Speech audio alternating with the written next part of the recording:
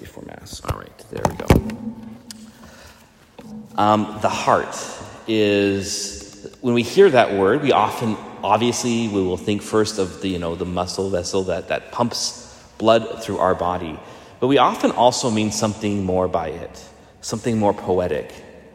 By it, we also recognize that the heart is the seat of the person. It connotes affectivity, emotions, desires, thoughts, etc. And it's also the gospel sense of the word.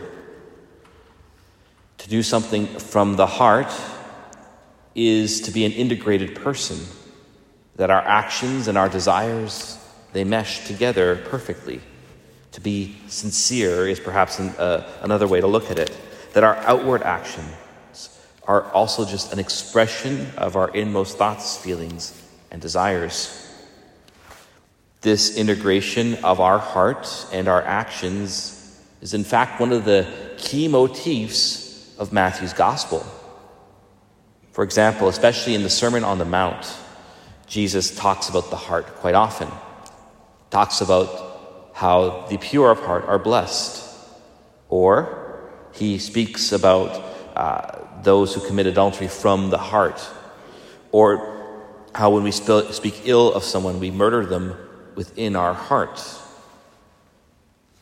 The purpose of this from Jesus is to show that our humanity is not just about good external actions, doing good for its own sake, but that these deeds, the good deeds or the deeds of virtue, ultimately flow from the heart. Our desires, our thoughts, our feelings are really what orient our actions. Hence why elsewhere in Luke's gospel, Jesus tells us that the kingdom of God is within. Now, this isn't some subjective sense of finding Jesus as if we have to just look inwards and he's always been there, or the one way people like to talk about finding your bliss within or whatever. That's not what Jesus means by the fact that the kingdom of God is within. Rather, what he means by this is the fact that God has established his reign over our whole self, body and soul. That our heart is to live out his kingdom, to live out his reign, and that the heart redeemed is an expression of the ultimate and definitive reign of Jesus Christ. Jesus obviously brings the heart into conversation in today's gospel as well.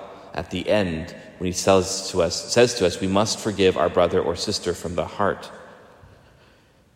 To forgive from the heart means to live out the forgiveness we received, to hold no ill will, to hold no resentment against someone who has wronged us.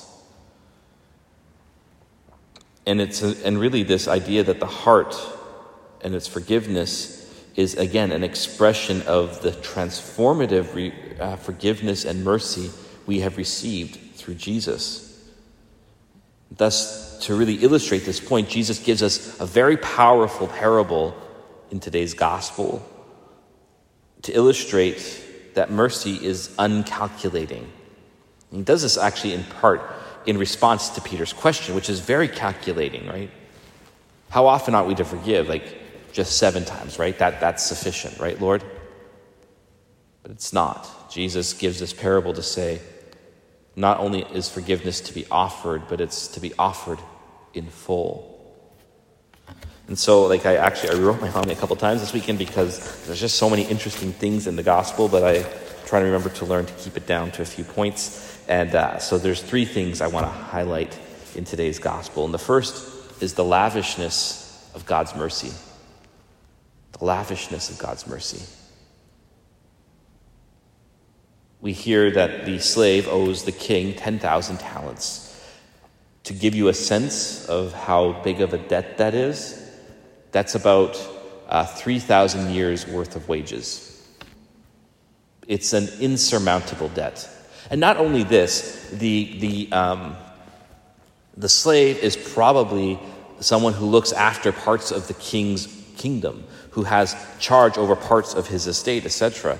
And so really this debt is probably incurred by bad management, perhaps management that only brought about his own gain, etc. He's been irresponsible with what has been given to him. So this is meant to convey an impossible debt to be repaid, but also a sense of irresponsibility, of immorality, right? If we are in a business today and you mishandle billions of dollars, you go to jail, or you should go to jail at least, because of mismanagement of other people's goods. So this person, this slave, has really kind of proven himself to be someone who deserves nothing good in the eyes of justice. But the slave begs. He says, in English he says, have patience with me. But the Greek conveys something a little bit more nuanced, and it's hard sometimes to translate. But it is better perhaps to translate it as, be long-suffering with me. Be long-suffering with me. That's what we mean when we hear the word compassion. Compassion means to suffer with. Com, it's the Latin, right? Con, with, and then passio means to suffer. To suffer with, that is what compassion is. So he's saying, be long-suffering with me. Have compassion on me. In other words, enter into my suffering. God is the patient and long-suffering one who shares the plight of his creatures to the point of actually taking on our condition to be with us in all of our suffering. And so it's really an ancient way of one of the core names of God, which is mercy. He desires closeness with us. Thus, the king cannot help but heed to the request, but in a way, the king it doesn't actually give quite what the slave asked for. The slave says, give me time and I'll repay you. But what does the king do? He forgives the debt. The slave never asked for that. He forgives the debt. But then the second point comes along too. He releases him. It's a legal phrase, and it's meant to connote that he's no longer a slave. He now is a free man. So the debt is forgiven and he is free.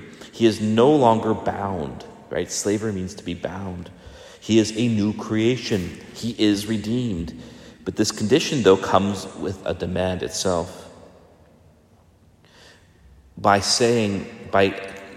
advocating towards the heart of the king to be long-suffering, it brings about a means that they kind of enter into a bit of a communion with each other. Thus, the heart of the king is to be the heart of the slave. The king is long-suffering. The slave must be long-suffering too. The free man now is precisely free because he has been given a share in the king's heart and is to be a bearer of mercy to others. Knowing how this parable ends too, it's a remarkable reflection on, you can almost call it like the wastefulness of mercy. The king probably knows how this is going to end, and yet he offers it anyways.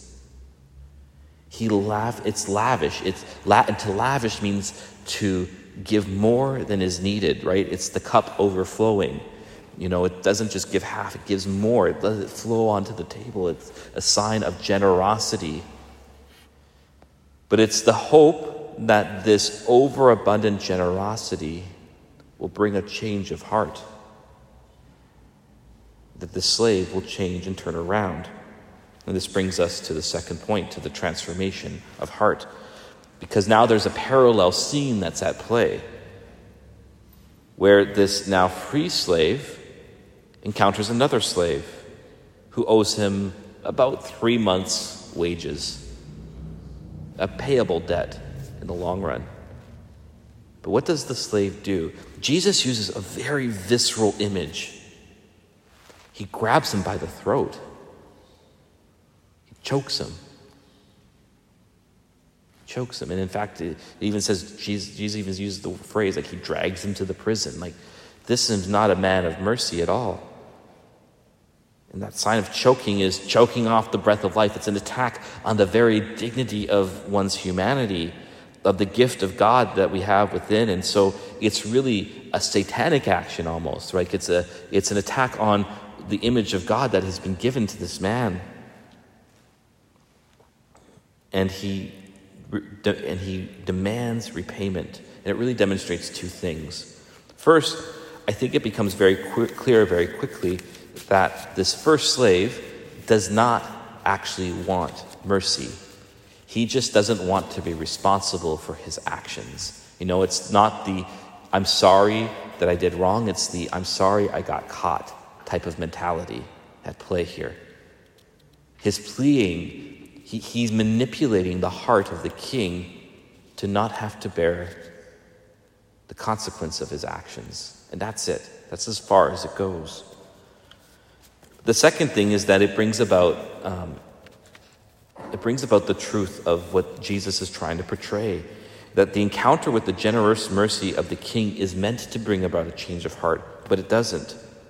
Grace is offered and refused, and it shows you the responsibility of our freedom when grace is offered. Grace is not just offered for me. It's offered to me so that I can have a share in God's heart to now be an ambassador of his heart to the world. If mercy is only extended to me and is not extended beyond me, well, the rest of the story bears the lesson. And we hear at the end about the king and his anger towards the slave. Again, now, just contextualize this a little bit. The king is not angry on the previous misdeeds of this slave.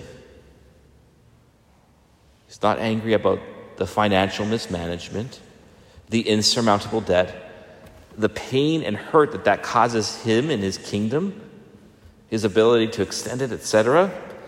None of that is on the king's mind. The king is not angry about being harmed in these slaves' misdeeds and his misuse of his funds. It's rather he's angry that in a way he's been manipulated. By calling the king the long-suffering one, the slave expressed a desire to have a share in the king's heart.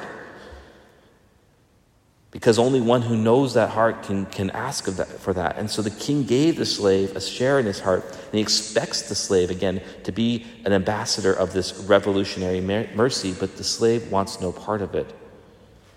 So the king's wrath really is a response to what the slave ultimately wants. He just wants justice. Or harsh justice is maybe a better way to put it.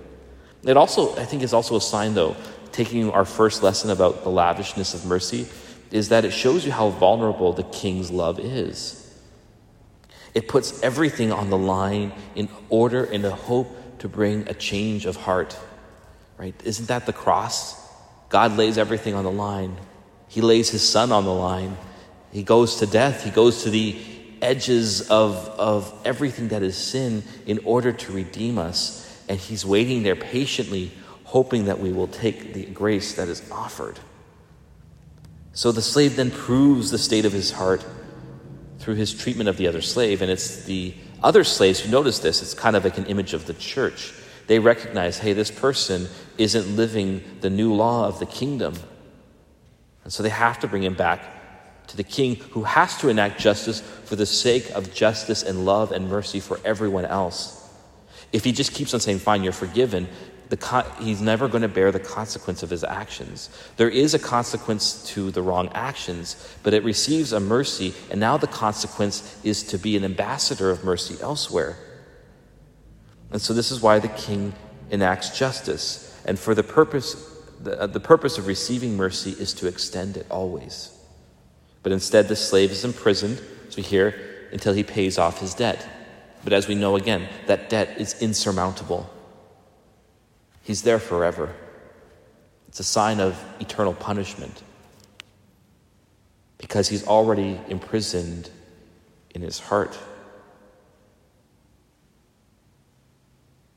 It's actually, just as a little aside, last night I was watching Terrence Malick's A Hidden Life on the life of Blessed Franz Jägerstätter, who was a conscientious objector to the Nazi regime. And there's a scene where where his lawyer, I think it was, says, "If you just sign this line, you will be free." And Franz says, "But I am free." And it's a beautiful sign that freedom ultimately is in the heart. And that's where Christ wants to work his grace. Dear brothers and sisters, the King is God and we are the slave. In Christ, we attend to the throne of the King and plead to his heart, "O long-suffering one, be long-suffering with me." Not only is the debt paid in Christ, but we too are let go. We are released as a new creation in him, and now have a share in the heart of God, pierced and open on the side of the cross. And there we see what mercy looks like, what long-suffering love looks like, and that we now must have that long-suffering mercy for those still in the plight of the debt of sin. And so really Jesus presents to us really with the beauty of what it means to receive mercy. And we can even call it like the beautiful burden in a way. In receiving the dignity we have in Christ, we must now be little Christs and extend the same mercy to our brothers and sisters. Our heart must be God's heart, because the only other alternative is to reject it. It's the only other way. In short, Jesus shows to us that ultimately, the ultimate thing we are judged on is mercy, because mercy is always given to us. Whenever we sin, it is always extended to us. God does not halt in lavishing his mercy upon us. But if all we want from mercy is to not bear the consequences of our actions, then we've misunderstood mercy. Mercy means I want to receive something that transforms me so that I can extend it to others. And so really, a choice is placed for us today through the slave, because while the slave makes his definitive choice, we still have an opportunity to choose a path. Will you choose the slave's merciless heart of stone, or the long-suffering heart of God?